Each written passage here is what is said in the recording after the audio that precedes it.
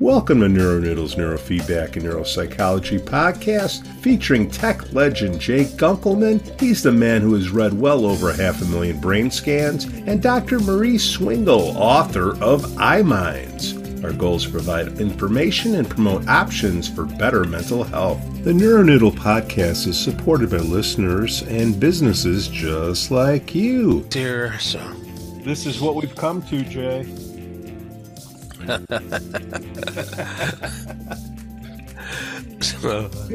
Anterior cingulate. That's what I tell my wife.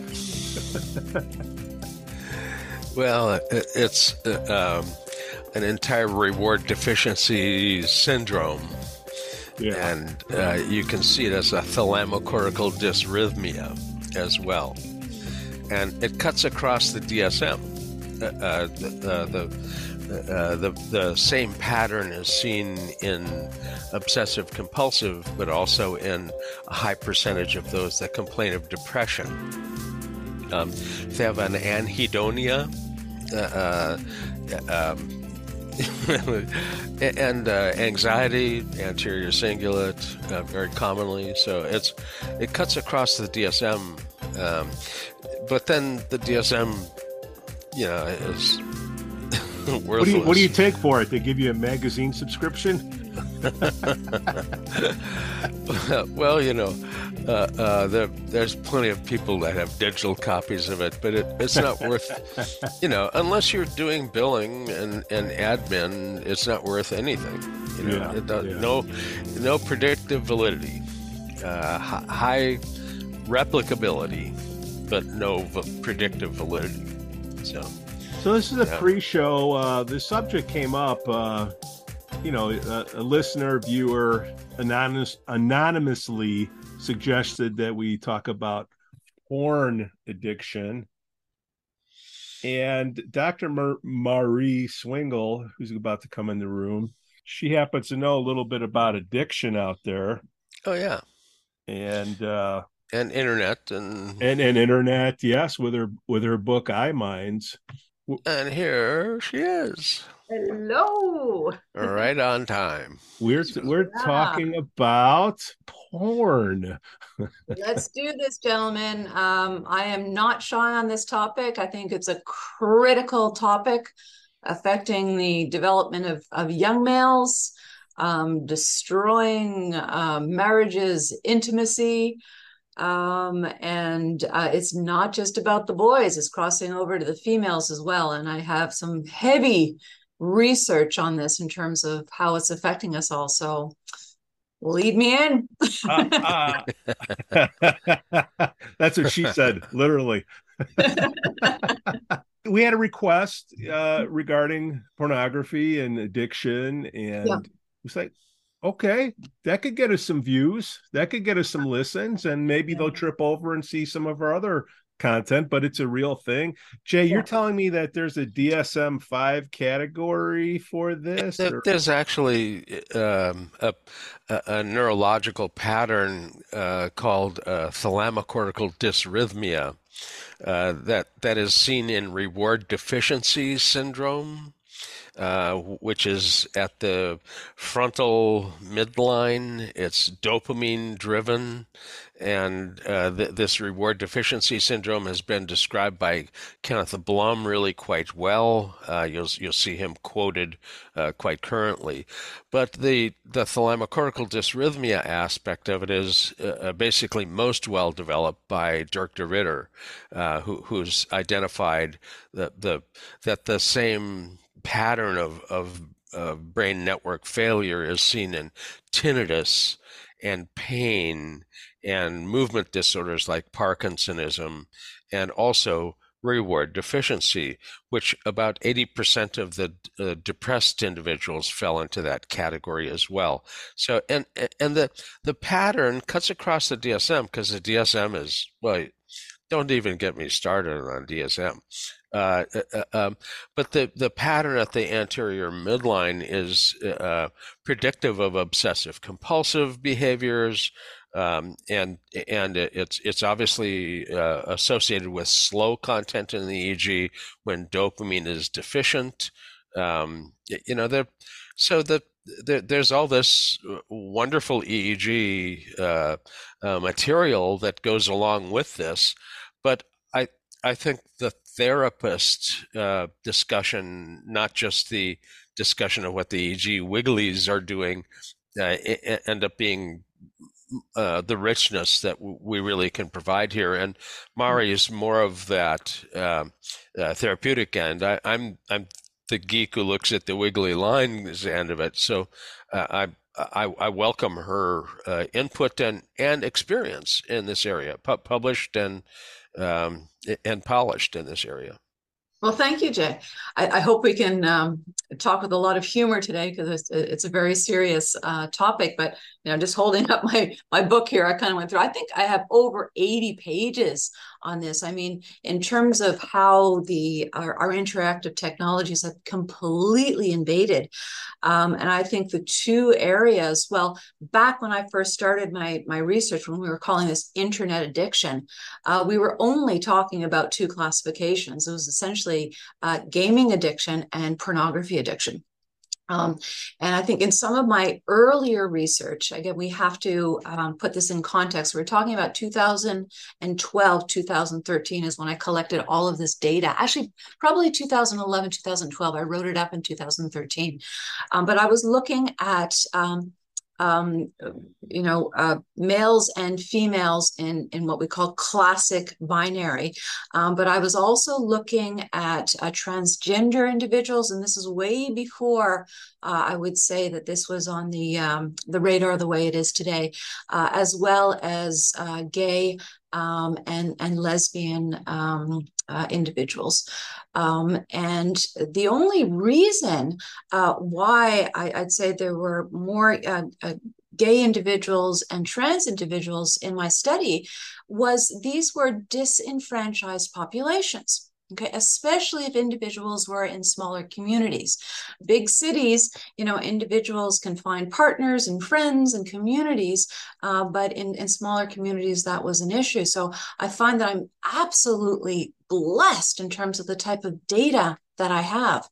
But in terms of why individuals are attracted to pornography, what it's doing to the brain, no apologies. I'm going to be talking about binary concepts and gender in traditional as well as non-traditional ways. But, females, the first myth is that this is a male problem.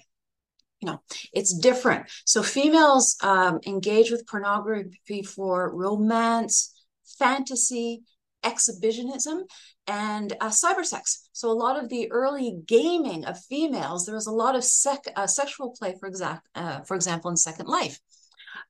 Males, it tends to be pornography, anonymity, voyeurism, porn, and the huge one, objectification.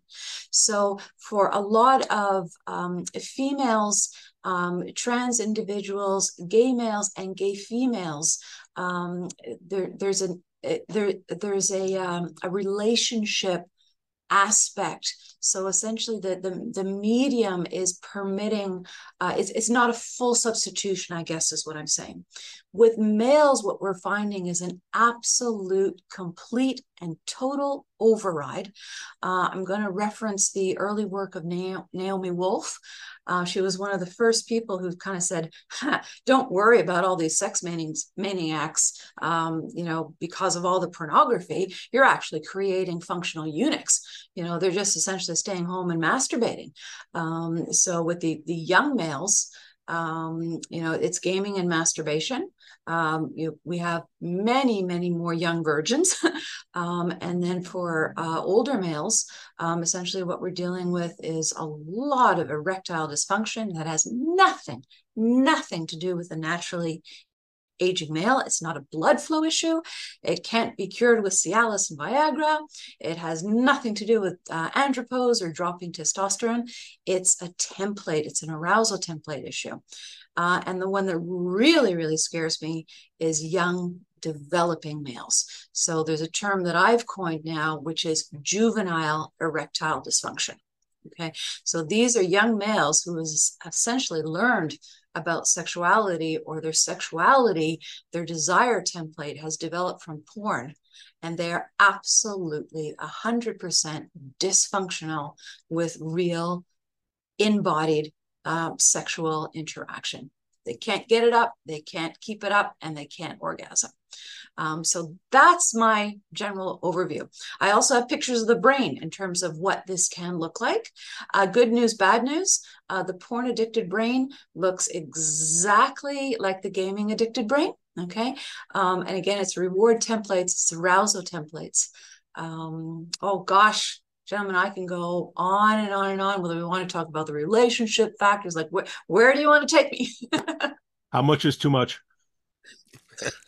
I'm perfectly fine. I don't, I don't want to be rude and lewd and crude, but I don't think this is a show to censor because people need the real information. I'm not censoring. I want to know how much porn is too much. That's a legit question. Oh, okay. How much is too much? I gotta check my notes about where we're going to go. I think it depends, right? And I think it's also like alcohol. For some individuals, you tip with a very, very small amount.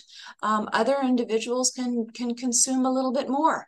And I think one of the things we get caught up in is, being a prude or these type of things. I say it's too much if you prefer porn to a current partner, if you prefer porn to pursuit. Okay. And I know we have to be a little bit delicate here. And this is where I really want to talk about how pursuit is natural for the male. Okay.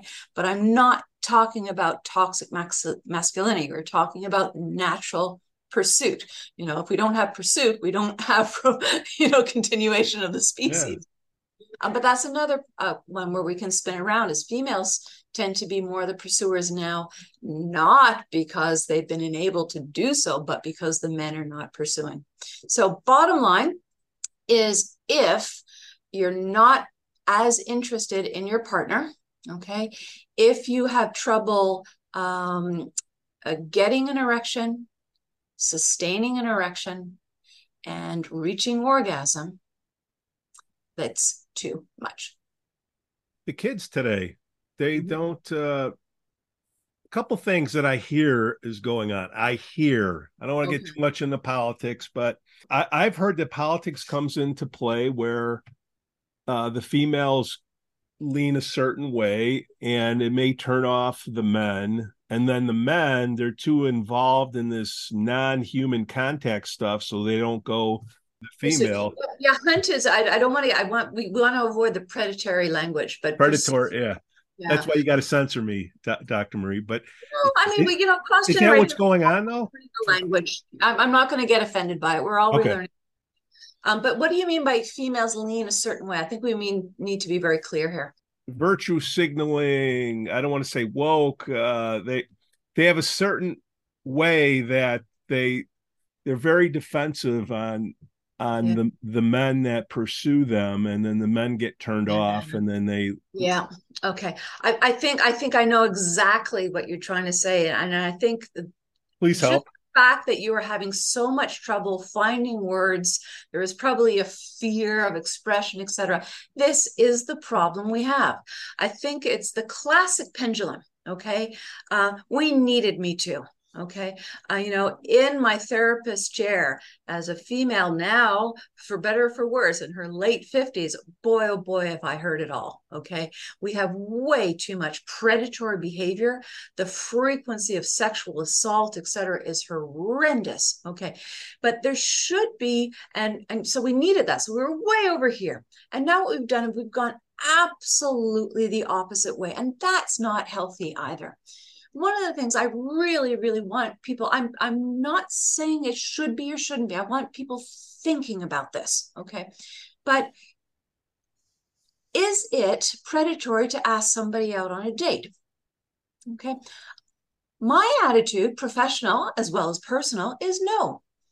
My little rule that I think is sensible from a professional perspective is you get to ask 3 times. After that, it can turn a little bit creepy. So first time, maybe the female isn't even aware of your existence, is no, thank you. Second time, she's like, oh, well, okay, I'm aware, but not really interested. Third time, she could say yes, or she go, sorry, buddy, really not interested. Okay. I think that to me, that kind of works. And I think some of the sensitivity levels should come down. The other one is in terms of all these permissions. And are we destroying romance, the potential for intimacy? So if you're in a certain environment, and we, gentlemen and ladies, and maybe those are bad terms, but we have to use our heads and our hearts. Sometimes you can sense things, sometimes we get it wrong. Okay. But if you're very close to somebody and leaning in for a kiss, okay, you should be able to read an expression and know to back off. But if you sit there and go, may I kiss you? Is the moment lost? Okay. Or can there be a beauty to that? And here I'm going to bring out the actress in me, which is, may I kiss you? Okay. So there's certain ways that things are done. And I think we just really need that pendulum to stop. But I think the guys running to porn, because the gals are too woke and they're all frightened, I think that's a cop out. Okay. I think we need to have all of these conversations, talk about reality. Porn is a huge, huge business, destroying intimacy, killing relationships, and I'd say massively harming the development of the male population, and really confusing youth. Fear of missing out. I don't know if they're asking people out versus they're swiping on apps. So there's he knows what I'm talking about.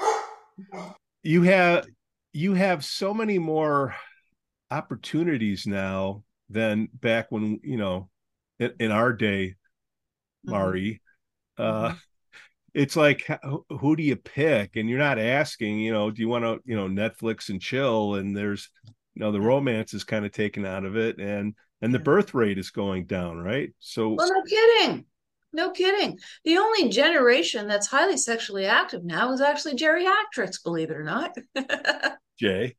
I think elders have very healthy sex lives now compared to the young. I mean, it actually is kind of funny. The highest rate of STDs is in elders.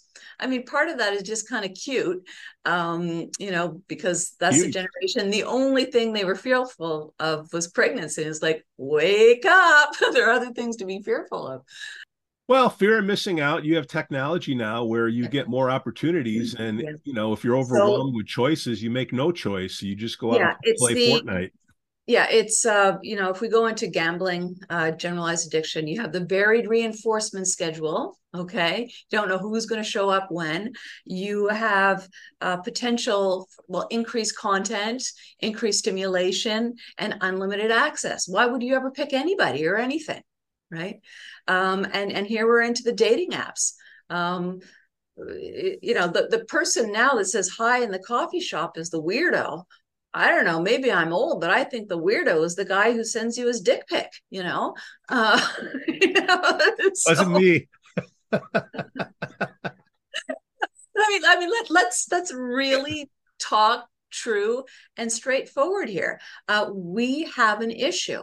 And I also think it starts earlier. Adolescence is an age that is extremely awkward. Most of us remember it as extremely awkward pre-tech, where we're transferring from children to young adults. We're developing into sexual beings. We pseudo stutter when we talk to the opposite gender, or to be more inclusive to somebody who may interest us on a physical level. And now all of that is done through a device. Okay, so I would say that many individuals have never learned how to talk. They've never learned how to flirt with a wink instead of in a predatory way. Okay, who's teaching them? Where are our uncles and our dads and our moms, right? The school is teaching this, okay?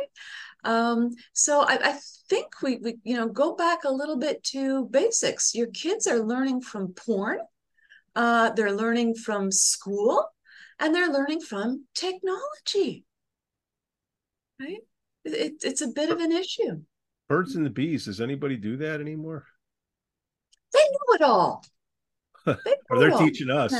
Yeah, yeah. Well, again, that's the other one. When you have a young male who's essentially learned everything from pornography, the first encounter, and again, I'm going to talk in binary terms. The first experience for female it can be violent. I mean, majority of porn now is triple X. If we get into specific sex acts like fellatio, it's full throat gagging. It's the complete blocking of the air passage. Do you want that to be a young female's first sexual experience? Right? Also, in terms of the repertoire, what's expected. And many young females are going like, whoa, I want nothing to do with this. Others are learning to mimic and studying and act what they need to do. But generally speaking, it's very, very unhealthy. Call me old fashioned, but I think you should have two bumbling people being very, very awkward, discovering each other's hearts and bodies, being deviant in a positive way, and the influence where they're learning from should not be porn. Jay, I see my tech There's doing an there's intake. also if you can get somebody peeled away from the internet porn, Mm-hmm. if their anterior cingulate drive Mm-hmm. isn't fixed, Yeah. they're going to do symptom substitution. They may Yes. never look at porn again. Well, there's a good possibility they may, but they'll find something else. There's drugs, and if it's not drugs, that goodness, there's gambling. I mean, there's huge numbers of different things that the cingulate can lock onto. The reward deficiency syndrome can cut across multiple DSM categories, and if you fix the drive, the behaviors that are associated with it are no longer a problem. Yeah. So ultimately, there's a brain fix, not just a behavioral management. That you could. Let's say it's your kid that you discover wildly into porn, and you put some parental control of some sort on it. Well, if you haven't fixed the drive, Yeah. Yeah. goodness knows, Yeah. there's five alternative pathways for them to find something Yeah. to tickle their fancy. So, um, Thanks for looping us back, Jay, in terms of the treatment. But when we opened the show, I think I stated that the profile that I've seen is not unique to pornography addiction. yep. And Pete, I think I sent you a couple of templates on that. There are two things that we see. One is across the board in terms of addictions, and the other is in terms of this outrageous amplitude in alpha. But going to what Jay said, it has to be treated in tandem. The other thing is, this isn't like alcohol where you can choose abstinence. Okay, it's like an eating disorder. Okay, you have to eat. You want to eat. They're really, really yummy things to eat, and you should eat the yummy things. Okay, but not all of the things that are horrendously bad for you. So in terms of neurotherapy and how I work with this, first of all, open, transparent. You have to be really, really comfortable about talking about sex and sex acts and patterns, and just make a really, really open, non-judgmental environment for your client, because this is awkward. I think I might have an advantage being a slightly mature female, but I'd say anybody, you need to create that environment. I wouldn't say be ultra hip and cool, because you want to help people break something that could be harmful. But as Jay was saying, the two locations you really want to hone into are the cingulate. Okay, so if you have a hot cingulate, as Jay said, you're going nowhere if you can't quiet that down. The other tends to be also excessive beta in the occipital region. So again, what we tend to see in these states of hyperarousal, and sometimes there's also insufficient theta in the back, so individuals can't quiet. which loops us into why do people become addicted to pornography. Okay, all I would say interactive technologies addiction. They're People start as either boredom or as an emotional mitigator. They feel stressed. Okay, you game. Not going to be apologetic, but one of the best stress reliefs is orgasm. People discover that pretty quickly. The best pill for insomnia is orgasm. People discover that pretty quickly. The feel-good hormones, okay? We are naturally wired, again, because the species wouldn't continue if we weren't wired this way. But when I'd say pornography or technology hijacks our biology, pun intended, we're screwed. And that's what's happening here. And, Jay, you might be able to talk more about dopamine. I have a lot of, I would say, theory here. Lord knows all the studies I want to do, but I haven't been able to track this yet. But I'd love to track the dopaminergic cycles and development in the young. So here, what I'm talking about are like a 9-year-old male who discovers porn. So essentially becomes a very heavy porn consumer, 9 to 13. I always say very generally, there's a part of the brain that becomes hijacked, and it's different than a sexually mature male that finds it. But if anybody wants to do that study, contact me. I am beyond on board. But where do you get young males or parents that are saying, yeah, come study my young son's porn and masturbatory behavior? It's going to be a hard study. Yeah. If I'm just imagining my tech having an intake of somebody coming in to get this corrected, they don't have to say what they're addicted to, that you just have an addiction. Is that right? Dealing with the interior, you have to say, okay. I very respectfully disagree. And what I've found is that I have worked with individuals and with couples, and everything looks really great. And they're back within 6 months and everything is collapses. And the one thing that has not been dealt with was the pornography addiction. And again, people will come in, they'll report the stress, they'll report mood issues, they'll report that they're online too much, but if they don't report the porn, they might even report lower libido. And there's this big absolute falsehood that females are refusing sex, and that's the reason why males go on porn. That's not true at all. That's an absolute myth. You have many females who are just essentially empty in their relationships because they're being refused, and I repeat, refused intimacy with their partners. I'm beyond direct. Sometimes I ask people when they come in as a couple in front of them. Sometimes I more often tend to isolate and ask questions when individuals are apart. But very, very rarely is the female not aware. Right?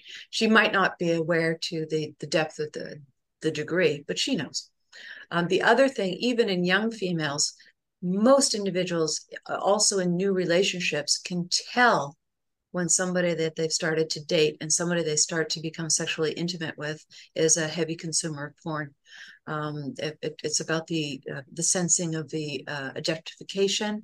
It's also about the repertoire or the type of sex acts, frequency of change within a, shall we say, an intimacy session.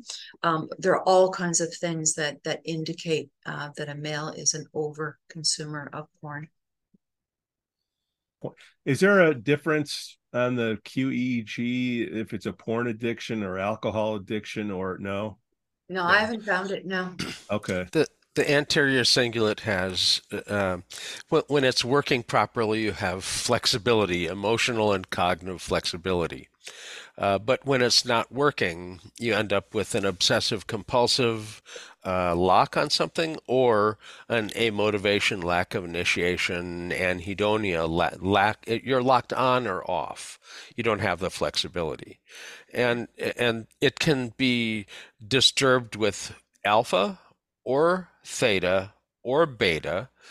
All of them disturb the function of the anterior cingulate. So you can tell by the behavior that the anterior cingulate is not working right, but you have to go there and look to see which kind of failure mode it's in, and that's going to change kind of how you treat things as well. But the dopaminergic system with respect to pleasure in the basal forebrain is largely the nucleus accumbens, which is your pleasure unpleasure center. And you notice I said unpleasure, not pain. There are some people that pain is pleasure. Yep. So pleasure and unpleasure is more like the anhedonia. It's not pain. It's just blah blah. It's a nothingness. So your lock on is an obsessive drive, and the lock off is an anhedonia, and both of those end up looking for something to stimulate that dopaminergic pathway, and upwelling from the brainstem through the nucleus accumbens are all your sensory relays. The direct sensory stuff up to the sensory cortex, but there's a collateral into the brainstem reticular activating system, which goes to the thalamic diffuse projection system, which goes through the nucleus accumbens and the basal forebrain, where all the dopamine is. And if you have a reward deficiency, there's a problem with the dopamine system usually. So that's usually seen as a slow, but it can also be seen as a disturbance of that system with fast, and that the frontal lobe is not doing affective regulation at all with alpha, which is essentially an off or an idling. So if you've got a dynamic, active anterior cingulate, you're not stuck on something. But if you have a reward deficiency problem, you may end up getting stuck on something. And if you're pulled off of that, you may stick to something else until you get the anterior cingulate working properly. And there's a lot of ways to actually treat that. You can treat the anterior cingulate with TMS. You can treat it. There are people that are effective at working with it with, direct face-to-face therapy.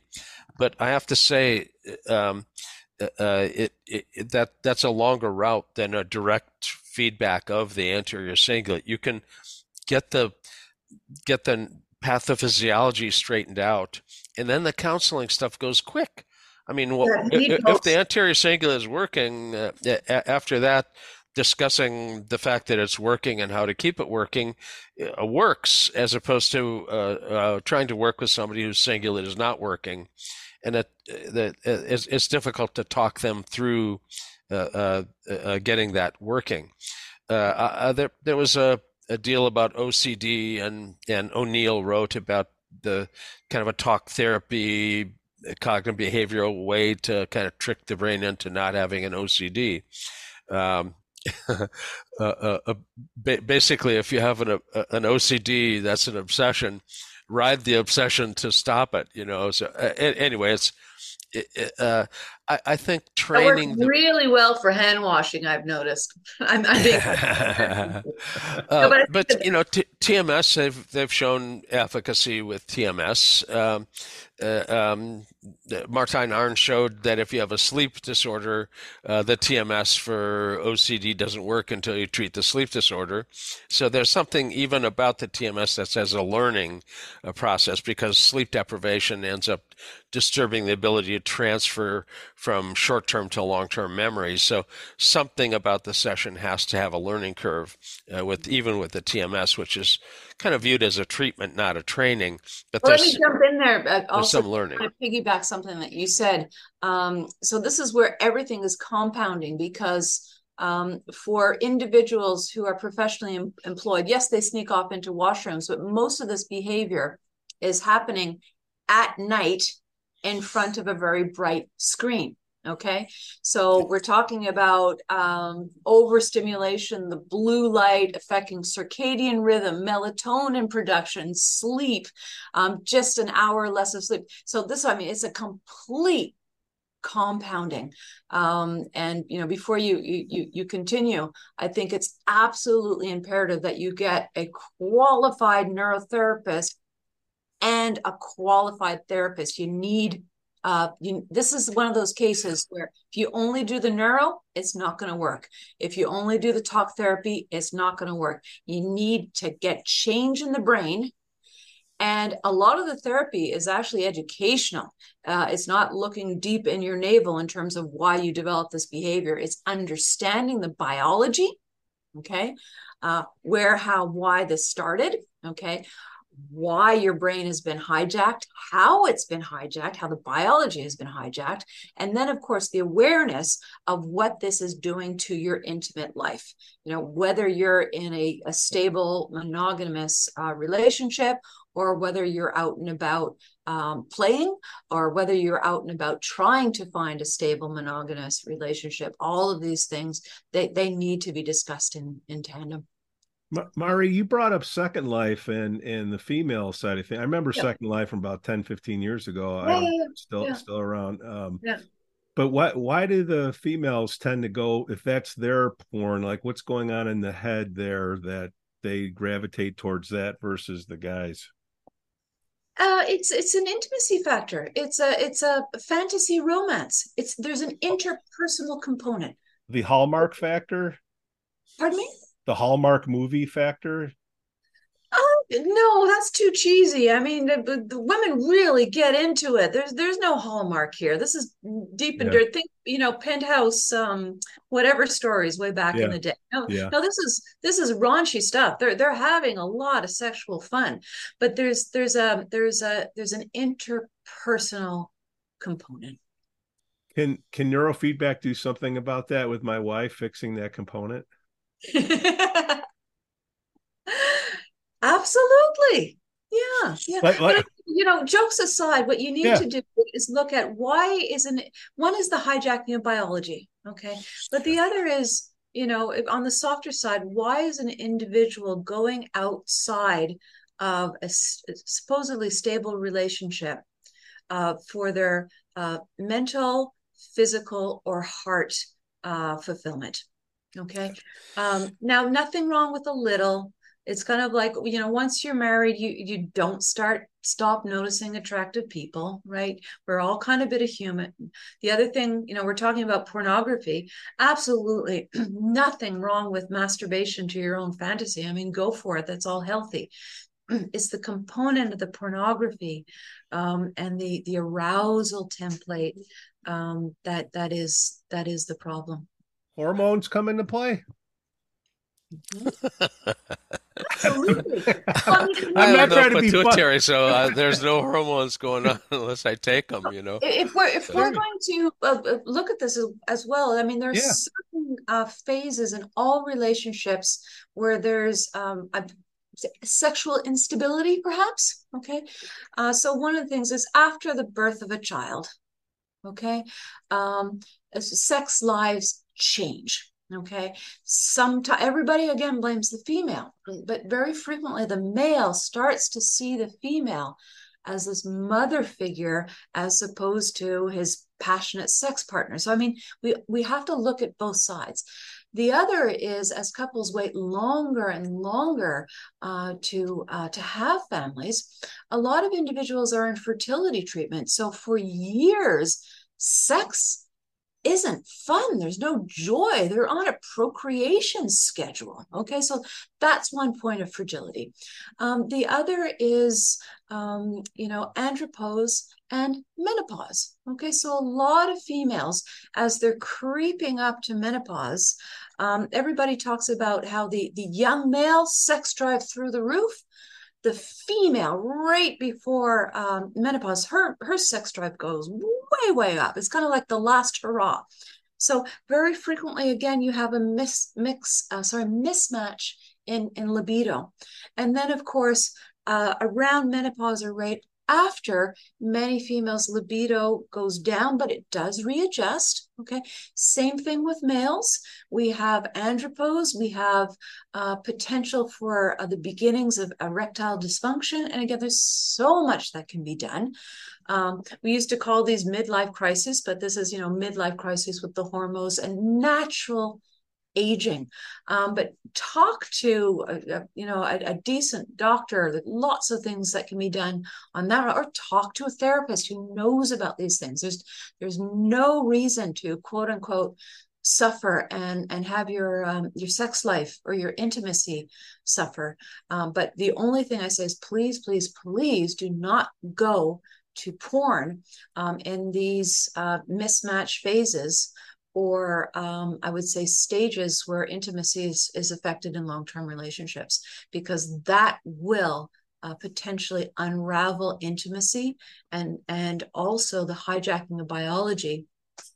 It'll make things not work. Yeah. And Pete, you're asking me before, what's the sign of, excuse me, what's too much? Obviously, if things don't work. But the other thing for men of all ages, I would say, if you want to be a better lover, don't consume porn. Period. It's as simple as that. There's different types of varieties of porn. I just want to throw one out there that when you include pain, like how does that come into play? There's kink culture. Okay. Yeah. And I mean, I hate the terms. Everybody talks about vanilla sex as if it's boring. Okay. I mean, who is anybody to judge how somebody wants to make love or hell have wild, passionate sex? Okay.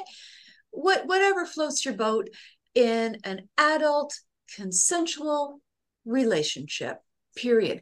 And within all that, I'd say there's such a wide range of healthy behaviors. And I think we have to be really, really careful of judging. Okay. Now, a certain kink culture does involve that pleasure pain dynamic. Okay. And then there's a tipping point where it can turn into pathology. Okay. So if individuals cannot be sexually satisfied without a higher level of pain, that might be tipping into self-harm.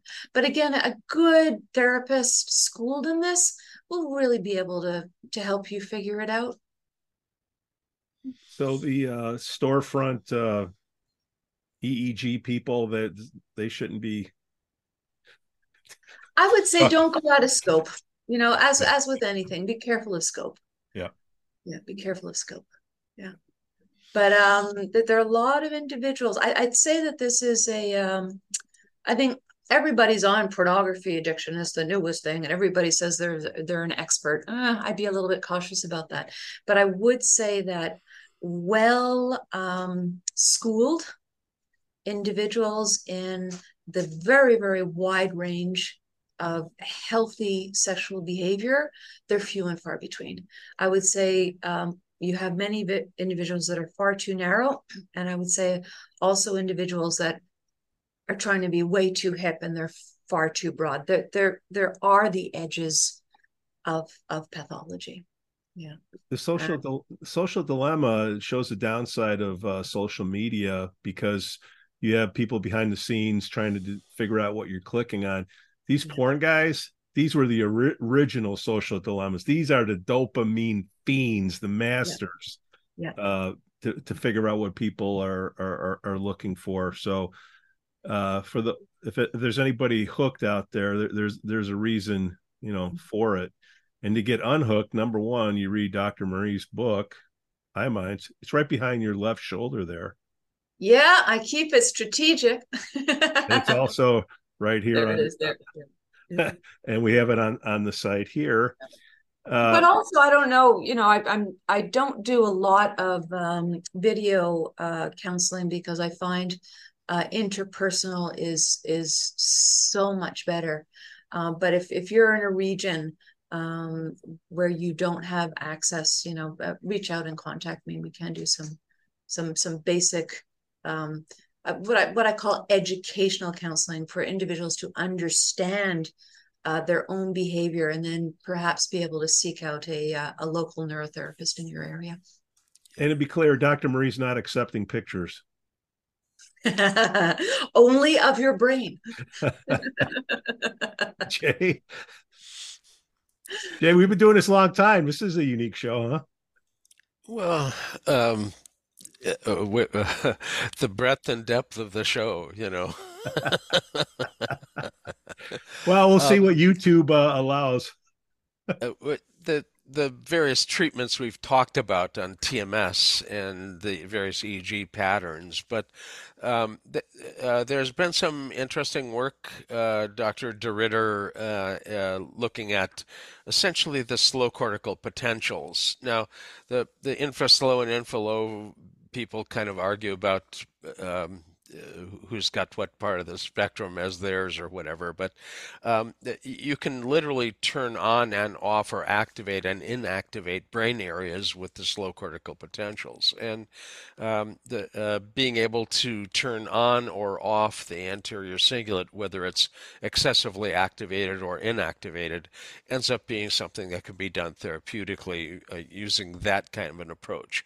The spectral approach, S. Loretta, can actually focus on that anterior cingulate structure, and then you can train cross-frequency coupling or a specific frequency that needs to be changed. I mean, you need to look at what's wrong in order to know how to fix it. So there's no standard protocol. If a place has a standard protocol for OCD,